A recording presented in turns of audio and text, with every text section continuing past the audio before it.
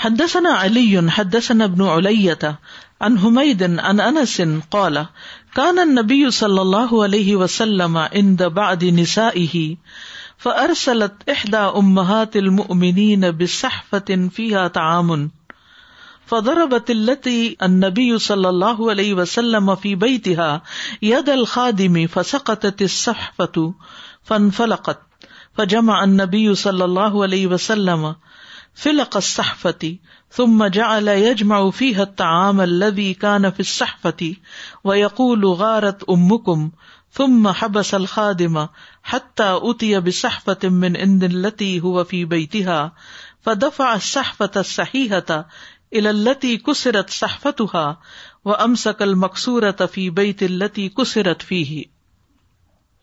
حضرت انس کہتے ہیں کہ تھے نبی صلی اللہ علیہ وسلم عند بعض نسائہ، اپنی بعض خواتین کے ہاں، یعنی اپنی بعض ازواج میں سے کسی کے ہاں. یہاں نام نہیں لیا گیا. دوسری حدیث سے پتہ چلتا ہے کہ آپ صلی اللہ علیہ وسلم حضرت عائشہ کے گھر میں تھے. فارسلت احدى امہات المؤمنین، تو امہات المؤمنین میں سے کسی ایک نے بھیجا بصحفۃ، ایک کٹورا یا ایک پلیٹ یا ڈش، فیہا طعام، جس میں کچھ کھانا تھا، یعنی کھانا بھیج دیا، یعنی سوکن جو تھی انہوں نے کھانا بھیج دیا. فضربت التی النبی صلی اللہ علیہ وسلم فی بیتہا ید الخادمی، تو مارا اس زوجہ محترمہ نے جن کے ہاں نبی صلی اللہ علیہ وسلم تھے یا جن کے گھر میں تھے، خادم کے ہاتھ پر. فسقطت الصحفۃ، تو وہ ڈش گر گئی. فانفلقت، تو ٹوٹ گئی، یعنی جس نے ڈش پکڑی تو اس کے ہاتھ پہ جب مارا تو ڈش نیچے گر گئی اور گر کے ٹوٹ گئی. فجمع النبی صلی اللہ علیہ وسلم فلق الصحفۃ، تو نبی صلی اللہ علیہ وسلم پلیٹ کے ٹکڑے جمع کرنے لگے. ثم جعل یجمع فیہ الطعام، پھر جو کھانا اس میں تھا اس کو سمیٹنے لگے. الذی کان فی الصحفۃ، جو اس کٹورے میں تھا یا تھال میں تھا یا پلیٹ میں. ویقول، اور آپ کہہ رہے تھے، غارت امکم، تمہاری ماں کو غیرت آ گئی ہے. ثم حبس الخادم، پھر خادم کو روکا. حتی اتی بصحفۃ من عند التی هو فی بیتها، یہاں تک کہ آپ لے آئے ایک پلیٹ اس کے گھر سے جس کے گھر میں آپ تھے، یعنی گھر سے ایک پلیٹ نکالی. فدفع الصحفۃ الصحیحۃ، اور صحیح پلیٹ جو تھی دے دی الی التی کسرت صحفتها، اس کو جس کی پلیٹ ٹوٹی تھی، یعنی پلیٹ ریپلیس کر دی. وامسک المکسورۃ، اور وہ ٹوٹا ہوا برتن جو تھا وہ رکھ دیا فی بیت التی کسرت فیہ، جس کے گھر میں وہ ٹوٹا تھا وہاں پر. کتنا دلچسپ واقعہ ہے. بنیادی طور پر اس میں یہ بات پتہ چلتی ہے کہ عورت کو اپنی سوکن پر غیرت آتی ہے، اور یہ فطرت میں ہے. It's understood, it's normal, it's not objectionable. ٹھیک ہے، اسلام دین فطرت ہے نا. تو جو چیزیں انسان کے اندر ہیں اور جن پر وہ بے بس ہے، یعنی سوکن کا رشتہ ایسا رشتہ ہے کہ جس میں دونوں کو ایک دوسرے کے بارے میں جلن، حسد، غیرت اور اس طرح کی تمام کیفیات اس کے اندر ہوگی، ان پر پکڑ نہیں. ٹھیک ہے، اسی لیے نبی صلی اللہ علیہ وسلم نے حضرت عائشہ کو اس موقع پر ڈانٹا نہیں، غضبناک نہیں ہوئے. حالانکہ کھانا بھی گرا، برتن بھی ٹوٹا اور خادم کے ہاتھ پہ بھی پڑی. یعنی حضرت عائشہ کی طرف سے ریاکشن شدید تھا. اگر کوئی بچہ ایسا کرے آپ کے سامنے گھر میں تو آپ کیا کریں گے اس کے ساتھ؟ اس کے کان کھینچیں گے، ٹھیک ٹھاک اس کی شامت لائیں گے، کھانا تو بعد میں سمیٹیں گے، پہلے تو اس کو سمیٹیں گے. بہرحال اب آپ دیکھیے کہ یہ ابتدا سے ہی آتا رہا ہے اور اس کا علاج بھی کوئی نہیں. یعنی اگر کوئی کہے نا کہ اس رشتے میں تم باہم محبت کرو اور ایک دوسرے کا بہت خیال رکھو، جتنا چاہے آپ نصیحت کر لیں اور جتنا چاہیں خدا ترسی پیدا کر دیں، تقوی پیدا کر دیں، بظاہر معاملات جتنے بھی درست رہیں، لیکن اندر کی وہ کیفیت نہیں جا سکتی. تو آپ نے یہ نہیں کہا کہ تم اپنے دل سے یہ نکال دو اور یہ نہیں ہونی چاہیے. ٹھیک ہے، کسی میں بہت زیادہ ہو سکتی ہے اور کسی میں کم ہو سکتی ہے، یعنی اس کے لیول میں فرق ہو سکتا ہے، لیکن ختم نہیں کی جا سکتی اور نہ ختم کرنے کے لیے کہا گیا. ٹھیک ہے، لیکن یہاں اس حدیث سے بہت سی باتیں ہمیں پتہ چلتی ہیں. ایک تو حضرت عائشہ کی غیرت کا پتہ چلتا ہے جو کہ مذموم غیرت نہیں ہے. ان کے ریئیکشن کا پتہ چلتا ہے کہ کھانا آیا ہے, ان کو غصہ کس بات پہ آیا تھا کہ یہ میری باری تھی, میں کھانا پیش کرتی, تم اپنے نمبر بنا رہی ہو, جیسے اردو میں کہتے ہیں نا کہ یہاں کھانا بھیجنے کی کیا ضرورت تھی, حالانکہ کھانا آیا تھا. جب آپ کے گھر میں کھانا آتا ہے تو آپ خوش ہو جاتے ہیں کہ چلو آج پکانا نہیں پڑے گا, کھانا آ گیا. لیکن حضرت عائشہ کو وہ کھانا بھی اچھا نہیں لگا اس وقت. تو بعض اوقات انسان کے اندر ایسا غصہ یا ایسی کیفیت ہوتی ہے کہ وہ نعمتوں کو بھی نہیں پہچان سکتا, اس خوبی خوشی خیر کو بھی نہیں پہچان سکتا جب انسان کے اندر کی ایسی کیفیت ہوتی ہے. اب نبی صلی اللہ علیہ وسلم کا طرز عمل دیکھیے, سبحان اللہ, کیا حکمت تھی. آپ نے ان کو تو کچھ نہیں کہا بلکہ ان کی طرف سے دفاع کیا, اور کیا کہا, غارت امکم, تمہاری ماں کو غیرت آ گئی ہے. وہ خادم کے سامنے کہا ہوگا, ہو سکتا ہے کہ اس وقت گھر میں کوئی اور موجود نہ ہو, جیسے ہم کسی کی طرف سے کہتے ہیں نا نہیں کوئی بات نہیں, بس اس کے ساتھ ایسا یعنی تعویل پیش کر دیتے ہیں, دوسرے کا دفاع کر دیتے ہیں. تو نبی صلی اللہ علیہ وسلم حضرت عائشہ کا دفاع کرتے ہیں, اور پرابلم سالونگ کس قدر زیادہ ہے نبی صلی اللہ علیہ وسلم کے اندر یہ قوت اور یہ سبحان اللہ حکمت اور طریقہ کہ اس وقت کرنے کا جو کام ہے وہ کر رہے ہیں. ایک طرف حضرت عائشہ کا دفاع اور دوسری طرف کھانا سمیٹ رہے, ٹکڑے اکٹھے کر رہے. حالانکہ اگر کوئی اور مرد ہو تو وہ کیا کہے, اٹھو اب سمیٹو اس کو, اور یہ ٹکڑے جو ہیں اٹھاؤ ان کو, جیسے گرایا ہے نا اب اسی طرح اس کو اٹھاؤ. لیکن آپ صلی اللہ علیہ وسلم اس وقت حضرت عائشہ سے نہیں کہتے کہ تم اٹھاؤ, بلکہ خود سمیٹنے لگتے. پھر اس موقع پر بھی جو ایک بہت کریٹیکل سچویشن تھی, انصاف کو نہیں بھولتے. وہ حضرت عائشہ کے گھر سے سلامت برتن اٹھا کے خادم کو دیتے ہیں کہ یہ لے جاؤ خالی واپس, اور ٹوٹا وہ برتن وہاں رکھ دیتے ہیں گھر میں. کوئی لمبا اس کو ایشو نہیں بنایا گیا, کوئی جھگڑا نہیں, بحث نہیں, کچھ نہیں. ایک سچویشن پیش آئی, اس کا حل تلاش کیا گیا, معاملے کو رفع دفع کر دیا گیا, اور حضرت عائشہ کی کیفیت کو سمجھ لیا گیا. بعض اوقات آپ دیکھیے کہ گھروں کے اندر اسی طرح کے معاملات ہوتے ہیں, لیکن ان کو اتنا بڑھا چڑھا دیا جاتا ہے کہ وہ پھر گھروں کا سکون برباد کر دیتے ہیں, اور لوگ پھر ایک دوسرے سے گھر کے اندر کٹھے رہنا نہیں چاہتے, وہ بھاگنے لگتے ہیں. کبھی ساس اور بہو کے درمیان اس طرح کے غیرت ہوتی ہے, ایک جیلسی سی بھی بعض اوقات آ جاتی ہے. تو اس میں بھی آپ دیکھیے کہ ہسبینڈ کے لیے یا ایک لڑکے کے لیے کتنی بہترین چیز ہے سیکھنے کی کہ ایک طرف بیوی کا بھی دفاع کرے, دوسری طرف دوسرے کی سچویشن کو بھی سمجھے, عدل و انصاف سے بھی کام لے. دو بیویوں کے درمیان بھی عدل کرنا اور ایسے تعلقات قائم رکھنا مشکل ہے. تو نبی صلی اللہ علیہ وسلم پر اللہ تعالیٰ نے اس سے کہیں زیادہ ذمہ داری ڈالی تھی کہ آپ کی 9 بیویاں تھیں, اور ان سب کو ساتھ لے کے چلنا کوئی معمولی کام نہیں تھا. اور وہ تو گھر کے ہی جھگڑے ختم نہ ہوتے, کہاں یہ کہ آپ صلی اللہ علیہ وسلم کے گھر کے اندر ان سب چیزوں کے ہونے کے باوجود باہر آپ کے کتنے بڑے بڑے کام ہو رہے تھے.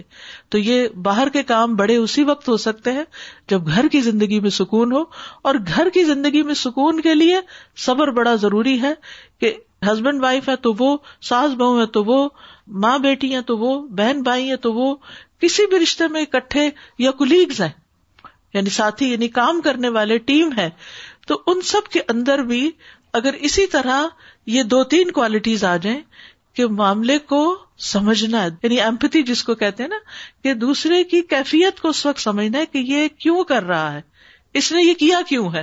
یعنی حضرت عائشہ نے ایک کام کیا جو بظاہر دیکھنے میں درست نہیں تھا, لیکن آپ صلی اللہ علیہ وسلم کو سمجھ آ گئی. کتنے زیادہ نفسیات دان تھے. غارت امکم, تمہاری ماں کو غیرت آ گئی, کوئی بات نہیں, اٹس نارمل, اٹس اوکے. اور پھر آگے چل پڑے کہ اب اس وقت کرنے کا جو کام ہے اس میں, اور پھر خود آپ کا اس کو اٹھا دینا. اور اس سے حضرت عائشہ کی کیفیت کیا ہوئی ہوگی کہ غلطی تو ساری میری, اور اس کو سنبھال اور درست نبی صلی اللہ علیہ وسلم کر رہے ہیں, تو وہ انڈائریکٹ اصلاح بھی ہو گئی ان کی.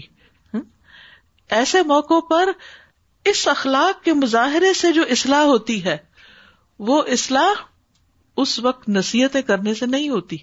وہ بدو کا جو واقعہ نا جس نے پیشاب کر دیا تھا, تو آپ صلی اللہ علیہ وسلم نے لوگوں کو اس کو ڈانٹنے ڈپٹنے سے روک دیا تھا, اور جب وہ سب ختم ہو گیا معاملہ تو پانی ڈال دیا کہ پرابلم سالو کر دیا گیا, اور اس کے بعد اس کو تھوڑی سی نصیحت کر دی گئی. تو عموماً جب کوئی غصے میں ہوتا ہے یا کوئی جذباتی یا ایموشنل سچویشن ہوتی ہے تو اس وقت لیکچر دینے سے پرہیز کریں. اس وقت بہت سمجھانے سے پرہیز کرے, اس وقت اپنا غصہ دکھانے سے پرہیز کرے, کیونکہ اس سے معاملہ حل نہیں ہوگا, اس سے سچویشن اور بگڑے گی. آپ چاہ رہے ہیں اصلاح, تو اصلاح تو ہو نہیں رہی, وہ تو اور خرابی پیدا ہو رہی ہے. اس وقت اپنے آپ کو کنٹرول کریں, معاملے کی وجہ جانے, حقیقت جانے, اور اس کے بعد اصلاح کے موقع پر اصلاح کریں. جی استاذہ, کل ہی کسی خاتون نے مجھے بتایا کہ ایک دن بہت تھک گئی, وہ تنگ کیا ہسبینڈ نے, تو رونے لگ گئی. تو کہتی ہیں جب میں رو رہی تھی تو وہ ہنسنے شروع ہو گئے. مجھے اور غصہ, یعنی یہ کیفیت سمجھنا کہ دوسرا اس وقت دکھی ہے تو اس وقت سیریس منہ ہی بنا لے بندہ. یعنی جب کوئی غمگین ہو تو اس کے ساتھ آپ کو غمگین ہونا پڑتا ہے, تب اس کا غم کم ہوتا ہے. لیکن اگر اس وقت آپ خوش ہونا شروع ہو جائیں تو شماتت الاعداء والی بات لگتی ہے. جی استاذہ, میں یہ سوچ رہی تھی کہ آج تو ہم مائیں ہیں لیکن کل کو ہم نے ساسیں بھی بننا ہے, تو یہ بڑا اچھا اصول یہاں سیکھنے کو مل رہا ہے کہ ایک سے زیادہ بہویں اگر گھر میں آئیں یا بیٹی اور بہو کا معاملہ ہو تو ان کے درمیان کس طرح سے جو ہے اس فطری جیلسی کو کنٹرول کیا جائے اور کس طرح ان کے ساتھ معاملے کیے جائیں کہ کسی کا بھی دل بھی نہ دکھے اور سب کے ساتھ انصاف بھی ہو جائے. بالکل. بعض اوقات یہ ہوتا ہے کہ عورت جب پریشان ہوتی ہے زیادہ کام کر کے یا شوہر کی بے رخی یا کوئی لڑائی جھگڑے سے, تو وہ اپنا غصہ کس پہ نکالتی ہے؟ وہ بچوں پہ نکالتی. اب وہ بالکل بعض اوقات ناجائز مار رہی ہوتی ہے یا ناجائز غصہ کر رہی ہوتی ہے. اس موقع پر گھر میں جو بھی کوئی بزرگ ہوتا ہے اس کا کیا رول ہونا چاہیے پھر اس سچویشن میں؟ صبر اور حکمت. اس وقت کچھ نہ کہے, ورنہ بچے ماں کے خلاف ہو جائیں گے, اور وہ ان دا لانگ ٹرم بڑی خطرناک بات ہے. یعنی کوئی بھی بچہ جب اپنے ماں سے بدگمان ہو جاتا ہے تو اس بچے کی اصلاح کا موقع چلا جاتا ہے, کیونکہ اصلاح ہوتی ہے ٹرسٹ کے ساتھ. تو بعض اوقات جب اس موقع پر یعنی کہ بزرگ ماں کو ڈانٹنا شروع کر دیں یا باپ کو برا بلا کہنا شروع کر دیں تو بچے شیر ہو جاتے ہیں, اور اگر چھوڑ دیا جائے معاملے کو تو پھر بھی غلط ہوتا ہے. تو اس وقت خاموشی, اور بعد میں جب دوسرا ریسیپٹیو ہو, سمجھنے کے قابل ہو, تو اس کے ساتھ ڈسکس کیا جائے. تو آپ دیکھیں بہت سے مسائل حل ہو سکتے ہیں.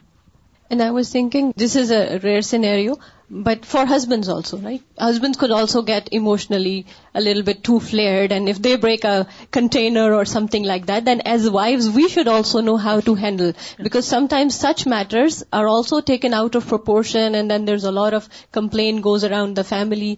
Okay, if he lost control, then it's the wife's responsibility at that time to take charge of the situation and diffuse it. If a woman can be justified for, if a husband can do that, then the wife should be doing the same as well. Yes, very good point. کبھی کھانے میں نمک زیادہ ہو تو بعض مردوں کی عادت ہوتی ہے پلیٹ اٹھا کے زمین پہ پھینک دیتے ہیں, توڑ پھوڑ کر دیتے ہیں. تو ایسی صورت میں چیخنا چلانا عورت کا جو ہے وہ اگلی ایک اور پلیٹ کو بھی توڑ دے گا.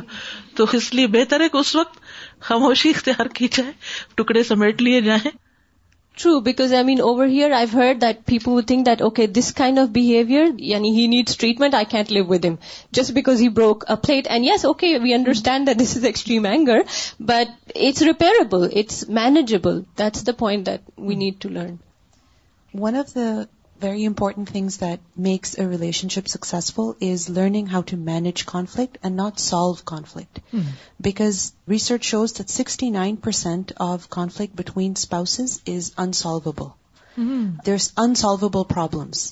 Why? Because they're related to life situation, they're related to another person's personality, their disposition, and you can't change a person. You cannot change your life situation. Like Asma radiallahu anha could not change her life situation, and if she wanted, she could have created a big fuss over her situation with her husband, but she didn't.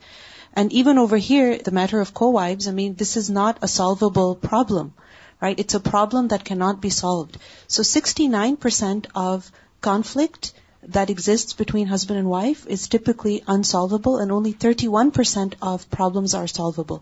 So this means that instead of trying to always eliminate conflict, we should learn how to manage conflict. And this hadith really shows us how to manage conflict. That accept the situation and always focus on, calming the situation down and solving it instead of aggravating it. رسول اللہ صلی اللہ علیہ وسلم کو یہ سمجھ تھی کہ عائشہ رضی اللہ تعالیٰ نے محبت کرتی ہیں رسول اللہ صلی اللہ علیہ وسلم سے, جس کی وجہ سے انہوں نے یہ کام. بالکل, یعنی غیرت محبت کی وجہ سے آتی ہے. تو اس وقت یہ پازیٹو پوائنٹ اگر یاد رکھا جائے کہ یہ محبت کی وجہ سے ہو رہا ہے نہ کہ کسی اور وجہ سے, تو غصہ بھی چلا جائے گا. اور ویسے بھی آپ دیکھیں کہ جب غصہ آتا ہے نا انسان کو تو عقل پہ پردہ پڑ جاتا ہے. جی 3.5 سال کا بچہ مجھ سے کہہ رہا تھا دادی آپ کو پتا ہے اگر میں روؤں تو ممی نے کہا ہے اگر میں غصہ کروں تو کانسیکوینسز ہیں. تو میں نے کہا اچھا. تو کہنے لگا پھر نہ میں آپ سے زیادہ بات کر سکوں گا اور نہ میں کسی سے کانسیکوینسز ہے. تو وہ شروع سے ان کو ٹریننگ مل رہی ہے کانسیکوینسز. مجھے اچھا لگا. جی. حدثنا محمد بن ابی بکر المقدمی حدثنا معتمر عن عبید اللہ عن محمد بن المنکدر عن جابر بن عبد اللہ رضی اللہ عنہما عن النبی صلی اللہ علیہ وسلم قال دخلت الجنة او اتیت الجنة فابصرت قصرا فقلت لمن هذا قالوا لعمر بن الخطاب فاردت ان ادخله فلم يمنعني الا علمي بغيرتك قال عمر بن الخطاب یا رسول اللہ بأبی انت و امی یا نبی اللہ او علیک اغار. جابر بن عبداللہ انصاری روایت کرتے ہیں کہ رسول اللہ صلی اللہ علیہ وسلم نے فرمایا دخلت الجنت، میں جنت میں داخل ہوا، او اتیت الجنت یا جنت میں آیا. یہ خواب میں آئے یعنی کہ فزیکلی نہیں. فابصرت قصرا، تو میں نے ایک محل دیکھا یعنی ایک شاندار محل دیکھا. فقلت، تو میں نے کہا لمن ھذا، یہ کس کا ہے؟ قالوا لعمر بن الخطاب، انہوں نے کہا عمر بن خطاب کا ہے.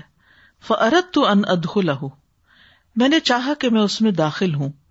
فلم یمنعنی، تو نہیں روکا مجھے، الا علمی، مگر میرے علم نے، بغیرتک، تمہاری غیرت کا خیال کر کے. قال عمر بن الخطاب، عمر بن خطاب کہتے ہیں یا رسول اللہ، اے اللہ کے رسول، بے ابی انت و امی، میرے ماں باپ آپ پہ قربان، یا نبی اللہ، اے اللہ کے نبی. یا رسول اللہ سے آغاز اور یا نبی اللہ پہ اختتام. اب علیک اغار، کیا میں آپ سے غیرت کروں گا؟ تو اس حدیث میں بھی کچھ باتیں سیکھنے کی ہیں. پہلی بات تو یہ ہے کہ آپ صلی اللہ علیہ وسلم خواب کی حالت میں جنت میں داخل ہوئے تھے. دوسری بات یہ کہ آپ صلی اللہ علیہ وسلم نے وہاں پر عمر رضی اللہ عنہ کا محل دیکھا.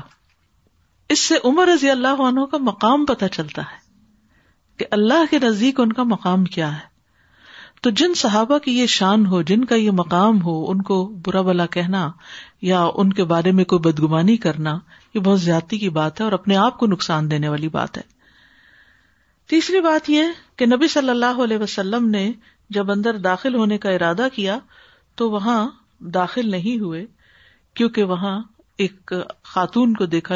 اگلی حدیث سے پتہ چلتا ہے یعنی کہ جو وضو کر رہی تھی قصر کے ساتھ ہی، تو ظاہر ہے کہ وہ حضرت عمر کی بیوی ہوں گی یا حضرت عمر کے لیے وہ خاتون ہوں گی. تو اس وجہ سے نبی صلی اللہ علیہ وسلم نے اندر جانے سے پرہیز کیا. یعنی آپ کو اپنے صحابہ کا بھی اتنا خیال تھا، یعنی ان حدود کا اتنا خیال رکھا کرتے تھے. قال عمر بن الخطاب، عمر بن خطاب کے سامنے یہ بات آپ فرما رہے تھے تو انہوں نے کہا اللہ کے رسول، میرے ماں باپ آپ پہ قربان، کیا میں آپ سے غیرت کروں گا؟ یعنی آپ پر تو میری سب چیزیں قربان. جیسے ایک اور موقع پر نبی صلی اللہ علیہ وسلم آپ کا ہاتھ پکڑے ہوئے تھے تو آپ نے فرمایا کہ کیا میں تمہیں اپنی جان سے زیادہ پیارا ہوں؟ تو انہوں نے کہا کہ ہر چیز سے زیادہ پیارا ہے لیکن جان سے نہیں. تو آپ نے فرمایا کہ کوئی اس وقت تک مومن نہیں ہو سکتا جب تک کہ میں اس کو اس کی جان سے بھی بڑھ کر عزیز نہ ہوں. تو اس پر انہوں نے دیر نہیں لگائی، اسی لمحے جواب دیا کہ اللہ کے رسول صلی اللہ علیہ وسلم آپ مجھے اپنی جان سے بھی بڑھ کر پیارے. تو جو صحابہ اپنی جان آپ پر نچھاور کرتے تھے، پھر اس کے بعد کون سی چیز ایسی رہ جاتی ہے کہ جو آپ پر نچھاور نہ کر سکتے ہوں؟ تو اس لیے انہوں نے کہا کہ میں آپ سے تو کبھی غیرت کر ہی نہیں سکتا. اگلی حدیث بھی اس سے ملتی جلتی ہے. حدثنا عبدان اخبرنا عبداللہ عن یونس عن الزہری اخبرنی ابن المسیب عن ابی ہریرہ. ابو ہریرہ رضی اللہ عنہ کہتے ہیں بینما نحن عند رسول اللہ صلی اللہ علیہ وسلم جلوس، اس دوران کہ ہم نبی صلی اللہ علیہ وسلم کے ساتھ بیٹھے ہوئے تھے. فقال رسول اللہ صلی اللہ علیہ وسلم، تو رسول اللہ صلی اللہ علیہ وسلم نے فرمایا بینما انا نائم، اس دوران کہ میں سویا ہوا تھا، رأیتنی فی الجنہ، میں نے اپنے آپ کو جنت میں پایا. تو اس سے یہ واضح ہو گیا کہ خواب کا معاملہ تھا جب آپ جنت میں داخل ہوئے. فإذ امرأة تتوضأ إلى جانب قصر، تو ایک عورت ایک محل کے ساتھ یا ایک محل کے کنارے پر وضو کر رہی تھی. فقلت لمن ھذا، میں نے پوچھا یہ کس کا محل ہے؟ قال ھذا لعمر، تو فرشتے نے کہا کہ یہ عمر رضی اللہ عنہ کا ہے. فذکرت غیرتہ، تو مجھے اس کی یعنی عمر رضی اللہ عنہ کی غیرت کا خیال آیا. فولیت مدبرا، تو میں پیٹ موڑ کر چل دیا. فبکا عمر، تو عمر رو دیے. وہو فی المجلس، اور وہ مجلس میں بیٹھے ہوئے تھے سب صحابہ کے ساتھ جہاں آپ یہ بات بیان کر رہے تھے. ثم قال، پھر کہنے لگے، اب علیک یا رسول اللہ اغارو، کیا اللہ کے رسول میں آپ پر غیرت کروں گا؟ تو یہاں اس حدیث میں جو نئی بات پتہ چلتی ہے وہ یہ کہ حضرت عمر رضی اللہ عنہ یہ بات سن کر نبی صلی اللہ علیہ وسلم کی زبان سے رو پڑے، اور آپ کا یہ رونا جو تھا وہ خوشی کی بنا پر تھا. نمبر 1 خوشی کیا کہ جنت میں آپ کے لیے ایک محل تیار کیا گیا ہے. نمبر 2 یہ کہ آپ ان کو اس بات کی خبر دے رہے ہیں. تو رسول اللہ صلی اللہ علیہ وسلم نے بتایا کہ اس خاتون کو وہاں دیکھا جس وجہ سے وہ اس محل میں نہیں گئے، تو اس پر وجہ بھی بتائی کہ میں اس وجہ سے نہیں گیا تھا کہ مجھے عمر کی غیرت کا خیال ہے. تو اس سے یہ پتا چلتا ہے کہ سب صحابہ کے اندر غیرت پائی جاتی تھی. اب دیکھیے کہ عورتوں میں حیا پائی جاتی ہے، مردوں میں غیرت پائی جاتی ہے. عورتوں میں بھی غیرت ہوتی ہے لیکن عورتوں میں حیا زیادہ ہوتی ہے اور مردوں میں غیرت زیادہ ہوتی ہے. اور یہ دونوں چیزیں انسان کو روکتی ہیں غلط کام کرنے سے، یعنی یہ چیز انسان کو پروٹیکٹ کرتی. حیا بھی انسان کو روکتا ہے بہت سے غلط کام کرنے سے، بد اخلاقی کرنے سے، بے حیائی کے کام کرنے سے. اسی لیے حدیث میں آتا ہے اذا لم تستحی فاصنع ما شئت، جب تم میں حیا نہ رہے تو پھر جو جی چاہے کرو. تو یہاں پر حیا کا بھی ذکر ہے اور غیرت کا بھی ذکر ہے، اور یہاں حضرت عمر کی غیرت کے خیال سے آپ صلی اللہ علیہ وسلم آگے نہیں بڑھے. اور حضرت عمر کا آپ ریاکشن دیکھیے کہ کس طرح وہ آپ پر اپنی جان نشاور کرتے ہیں. باب غیرت النساء ووجدہن، عورتوں کی غیرت اور ان کے غصے کا بیان. حدثنا عبید بن اسماعیل حدثنا ابو اسامہ عن ہشام عن ابیہ عن عائشہ رضی اللہ عنہا قالت، عائشہ رضی اللہ عنہا کہتی ہیں، قال لی رسول اللہ صلی اللہ علیہ وسلم، رسول اللہ صلی اللہ علیہ وسلم نے مجھ سے کہا، انی لأعلم، بے شک مجھے خوب پتا ہے، اذا کنت انی راضیۃ، جب تم مجھ سے راضی ہوتی ہو، واذا کنت علی غضبا، اور جب تم مجھ پر ناراض ہوتی ہو. قالت، کہتی ہیں، فقلت من این تعرف ذلک، آپ کو یہ بات کہاں سے پتہ چلتی ہے؟ فقال اما اذا کنت انی راضیہ، تو جہاں تک اس بات کا تعلق ہے کہ تم مجھ سے راضی ہوتی ہو، فانک تقولین، تو تمہارا کہنا ہوتا ہے، لا ورب محمد، نہیں محمد کے رب کی قسم. واذا کنت غضبا، اور جب تم ناراض ہوتی ہو، قلتی، تو تم کہتی ہو، لا ورب ابراہیم، نہیں ابراہیم کے رب کی قسم. قالت، کہتی ہیں، قلت اجل، میں نے کہا جی ہاں بالکل ایسا ہی ہے. واللہ یا رسول اللہ، اللہ کی قسم ہے اللہ کے رسول، ما اہجر الا اسمک، میں آپ کو چھوڑتی نہیں مگر آپ کا نام ہی لینا چھوڑتی ہوں. یعنی آپ سے تعلق، آپ سے محبت کرنا نہیں چھوڑتی، صرف آپ کا نام نہیں لیتی، یعنی اپنے غصے کے اظہار کے لیے. ہر شخص کا ایک انداز ہوتا ہے غصے کے اظہار کا، تو یہ میرے غصے کا اظہار ہوتا ہے. تو اس میں آپ دیکھیے کہ عورتوں کے اندر بھی غیرت پائی جاتی ہے، اور یہ فطری غیرت ہے، قابل ملامت نہیں ہے. لیکن جب یہ غیرت حد سے بڑھ جائے، جب یہ غصہ حد سے بڑھ جائے اور دوسرے کے لیے نقصان دہ ثابت ہو جائے، یا کسی کو اس کے حق ادا کرنے سے روکنے کے لیے ایک آڑ بن جائے، تو پھر یہ درست نہیں ہے.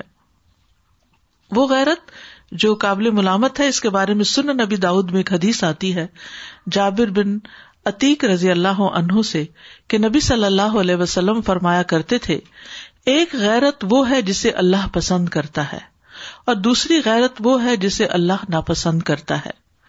رہی وہ غیرت جسے اللہ پسند کرتا ہے تو وہ شک کے مقامات میں غیرت کرنا ہے. رہی وہ غیرت جسے اللہ ناپسند کرتا ہے تو وہ شک کے علاوہ میں غیرت کرنا ہے. یعنی انسان برائی کے سلسلے میں اپنے گھر والوں پر کسی ایسے ناجائز کام پر غیرت کھائے تاکہ وہ کام اس کے گھر میں وقوع پذیر نہ ہو، اس غیرت کو اللہ تعالیٰ پسند کرتا ہے. ٹھیک ہے، اور اس کے علاوہ غیرت کو اللہ تعالیٰ پسند نہیں کرتا. یعنی مرد کی غیرت کون سی پسندیدہ ہے؟ جب وہ اپنے گھر والوں کو ناجائز کام سے روکے، یعنی بیوی یا بیٹی کو بے راہ رو ہونے سے روکے یا غیر مردوں کو گھر میں آنے سے روکے تو یہ نہی عن المنکر ہوگا. یعنی وہ غیرت جو نہی عن المنکر کرواتی ہے وہ تو پسندیدہ ہے، اور اس کے علاوہ ناپسندیدہ. اب علماء کہتے ہیں کہ اس کی مثالوں میں سے ایک یہ ہے کہ انسان اپنی قریبی رشتہ دار عورتوں کے نکاح اور شادی پر غیرت کھائے کہ ہماری بہن کا کوئی رشتہ مانگنے آئے، میری غیرت اجازت نہیں دیتی، میں اپنی بہن کی شادی نہیں ہونے دوں گا. تو اب آپ دیکھیں کہ یہ غیرت جو ہے یہ ناپسندیدہ غیرت ہے. اسی طرح اگر کوئی عورت بیوہ ہو جاتی ہے اور لڑکا اس کا جوان ہے تو بعض اوقات اگر وہ عورت دوبارہ شادی کرنا چاہے تو جوان بچے کرنے نہیں دیتے. اسی طرح بعض ریئل سٹوریز میں نے ایسی سنی ہے کہ جس میں ماں فوت ہو گئی، اب باپ چاہتا ہے کہ اس کے بڑھاپے کا کوئی سہارا ہو، وہ شادی کرنا چاہتا ہے تو بیٹے باپ کو شادی نہیں کرنے دیتے. کیوں؟ باپ بھی بوڑھا ہے اور پتہ نہیں کس دن چل پڑے تو وہ عورت بھی ہمارے حصے میں شریک ہو جائے گی. بلکہ بعض اوقات تو بالکل ہر طرح کا لین دین اور تعلق تک چھوڑ دیتے ہیں. یہ وہ ایک سچا واقعہ مجھے کسی نے بتایا تھا کہ اسی طرح بچوں نے باپ کو اس درجہ تنگ کیا، اتنا زیادہ ذلیل کیا کہ اس نے شادی کیوں کی ہے دوبارہ، یعنی ماں کے فوت ہونے کے بعد. تو ایک چیز جس کو اللہ نے حلال قرار دیا ہے اس کو آپ حرام نہیں کر سکتے، اور اس معاملے میں اس طرح کی غیرت کہ آپ دوسرے کا جینا ہی حرام کر دیں، یہ درست بات نہیں ہے. اور اس حدیث میں جو خاص طور پر بات پتہ چلتی ہے وہ یہ کہ نبی صلی اللہ علیہ وسلم اور حضرت عائشہ کے درمیان کیسے تعلقات تھے، کتنی محبت تھی، کتنی انڈرسٹینڈنگ تھی، کتنا ایک دوسرے کی گفتگو کو بھی سمجھتے تھے کہ یہ بات کس مقصد سے کہی گئی. یعنی بعض اوقات تو ایسے آڑ ہوتی ہے دو فریقین کے درمیان، یا رہتے تو ایک ہی گھر میں لیکن اتنی قلبی دوریاں ہوتی ہیں کہ ایک دوسرے کو سمجھا کے تک جاتا ہے اور دوسرے کو اس کی بات ہی سمجھ نہیں آتی. اور بعض اوقات کوئی بولتا بھی نہیں ہے تو صرف خاموشی کی زبان بھی سمجھ لی جاتی ہے، اور جس سے جتنی محبت ہوتی ہے اس کے اندر چونکہ دلچسپی اتنی زیادہ ہوتی تو اس کی بات بھی اتنی جلدی سمجھ میں آتی. یعنی یہ فاصلے محبت کم کرتی کہ دوسرا کیا چاہتا ہے. یعنی ہر وقت کوئی اپنی پسند اور ناپسند، اپنی چاہت کو بول کے نہیں بتا سکتا کہ مجھے یہ پسند ہے اور مجھے یہ پسند ہے. دوسرے کو بھی کچھ سمجھنا چاہیے کہ اس کو کیا پسند ہے، اور یہ کسی انسان کی ذہانت کی بھی علامت ہے اور اس کے نفسیات سمجھنے کی بھی علامت ہے کہ وہ دوسرے کی پسند اور ناپسند کو سمجھتا ہے. اور یہاں پر آپ دیکھیے کہ حضرت عائشہ بھی بہت ذہین تھی اور عمر میں اتنی چھوٹے ہونے کے باوجود وہ نبی صلی اللہ علیہ وسلم کی مزاج کو سمجھتی تھی.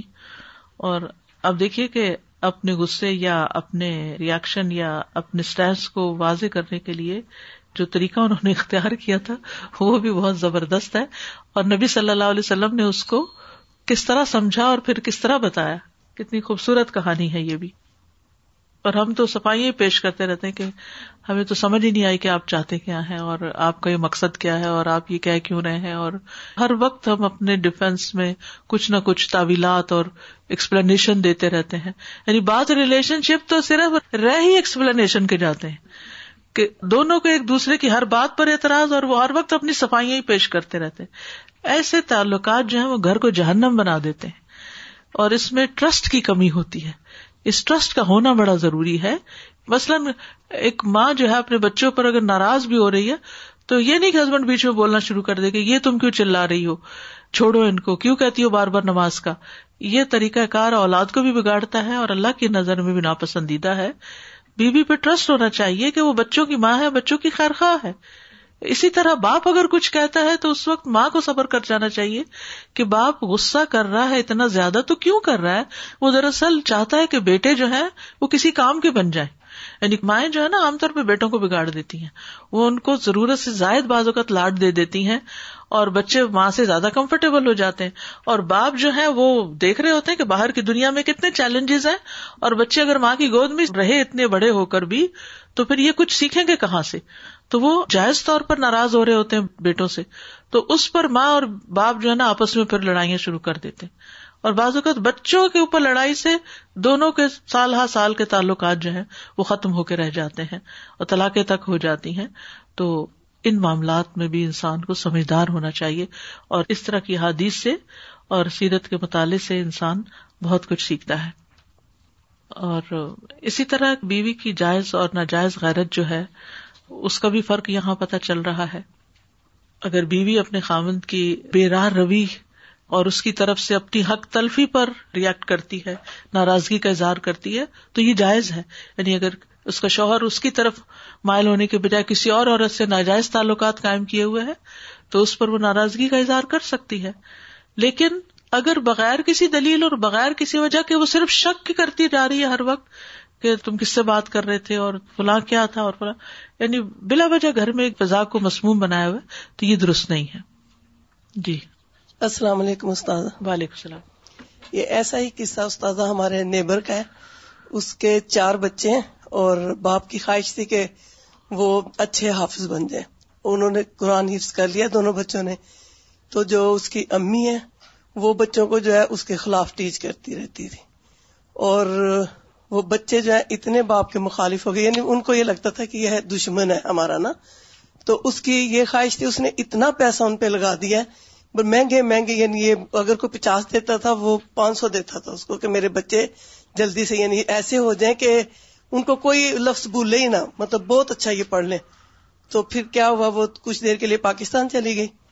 تو وہاں پہ جا کے اس نے وہاں پہ بھی بہت کوشش کی. حافظ کو وہ 50,000 ایک بچے کا دیتا تھا پاکستان میں کہ اچھا میرے بچے مطلب سیکھ لیں. بس اس میں یہ کمی تھی کہ وہ یہ نہیں تھا کہ ان کو مطلب کھیلنے، زیادہ اس کی یہی توجہ ہوتی تھی کہ یہ بس پڑھیں بچے نا. ہاں، پھر اس میں یہ ہوتا ہے کہ جب اعتدال سے بھی کوئی شخص ہاتھ سے گزرتا ہے تو وہ بھی گھر میں کانفلکٹ پیدا کر دیتا ہے. کیونکہ بعض اوقات یہ ہے کہ وہ ہسبینڈ جو ہے سارا پیسہ وہ ایک ہی کام پہ لگا رہا ہے، بیوی کی ضروریات پوری نہیں کر رہا یا ان کے مستقبل کے حوالے سے دوسری چیزوں کو نہیں دیکھ رہا.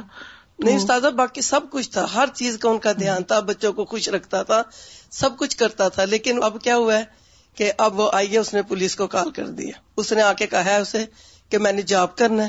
اس نے کہا کہ تم نے جاب کیوں کرنا ہے؟ تو بس بہرحال جو بھی ان کے اندر درمیان میں، تو اب جو ہے وہاں پہ وہ بڑا بچہ جو ہے نشے کا عادی ہو گیا پاکستان میں. اب دونوں بچے قرآن بھول گئے اور بڑا بچہ جو ہے نا وہ رہتا ہی اب نشے میں زیادہ نا. تو اب اس نے جو ہے نا ادھر کورٹ میں جو جھوٹ بول کے جو اپنے خاوند کے خلاف لگی ہوئی ہے، تو یعنی اب ڈائیورس چاہتی ہے تو خود کام کر رہی ہے. یہ ناجائز غیرت ہو جاتی ہے نا کہ جس میں انسان پھر بلا وجہ چھوٹی چھوٹی چیزوں کے اوپر زیادہ غصہ کر جاتا ہے اور زیادہ غیرت کھانے لگتا ہے اور دوسرے کا حق بھی بھول جاتا ہے. السلام علیکم. وعلیکم میں السلام. یہ کہوں گی کہ انسانوں کے لیے جب قرآن نازل ہوا ہے تو یہ ایک روشنی ہے. جیسے روشنی نہ ہو تو پھر آپ کو کچھ نظر نہیں آتا. علم جو ہے روشنی ہے، یہ قرآن جو ہے جب تک ہم اس کے اوپر عمل نہیں کریں گے تو فساد ہر جگہ ہوں گے، خواہ وہ میاں بیوی کے دوران ہو، بچوں کے درمیان، اور ہم کسی کو بھی کوئی حق نہیں دے سکیں گے. ہم بھی قرآن سارے پڑھنے والے ہیں. اگر اتنا کنٹرول ہو تو وہ اپنے ہسبینڈ کو خود بھی کہہ سکتی ہے کہ جب میں مر جاؤں تو آپ فوراً شادی کر لیجیے گا 3-4 دن کے بعد، کیونکہ 3 دن صرف سوک ہوتا ہے. لیکن عورت کے لیے جو ہے وہ 4 مہینے 10 دن. یہ ہوتا ہے صحیح کہ آپ ایمان میں کتنے مضبوط ہیں کہ 3 دن کے بعد آپ شادی کر لیں، کیونکہ سو ختم ہو جاتا ہے. تو یہ نہیں کہ آپ پریشان ہو کہ میرے پاس شادی نہ کریں. جزاکم اللہ خیرا. سبحانک اللہم و بحمدک، اشہد ان لا الہ الا انت، استغفرک و اتوب الیک. السلام علیکم و رحمۃ اللہ وبرکاتہ. بسم اللہ الرحمن الرحیم. والعصر ان الانسان لفی خسر الا الذین آمنوا وعملوا الصالحات وتواصوا بالحق وتواصوا بالصبر. اللهم صل على محمد وعلى آل محمد كما صليت على إبراهيم وعلى آل إبراهيم إنك حميد مجيد. اللهم بارك على محمد وعلى آل محمد كما باركت على إبراهيم وعلى آل إبراهيم إنك حميد مجيد.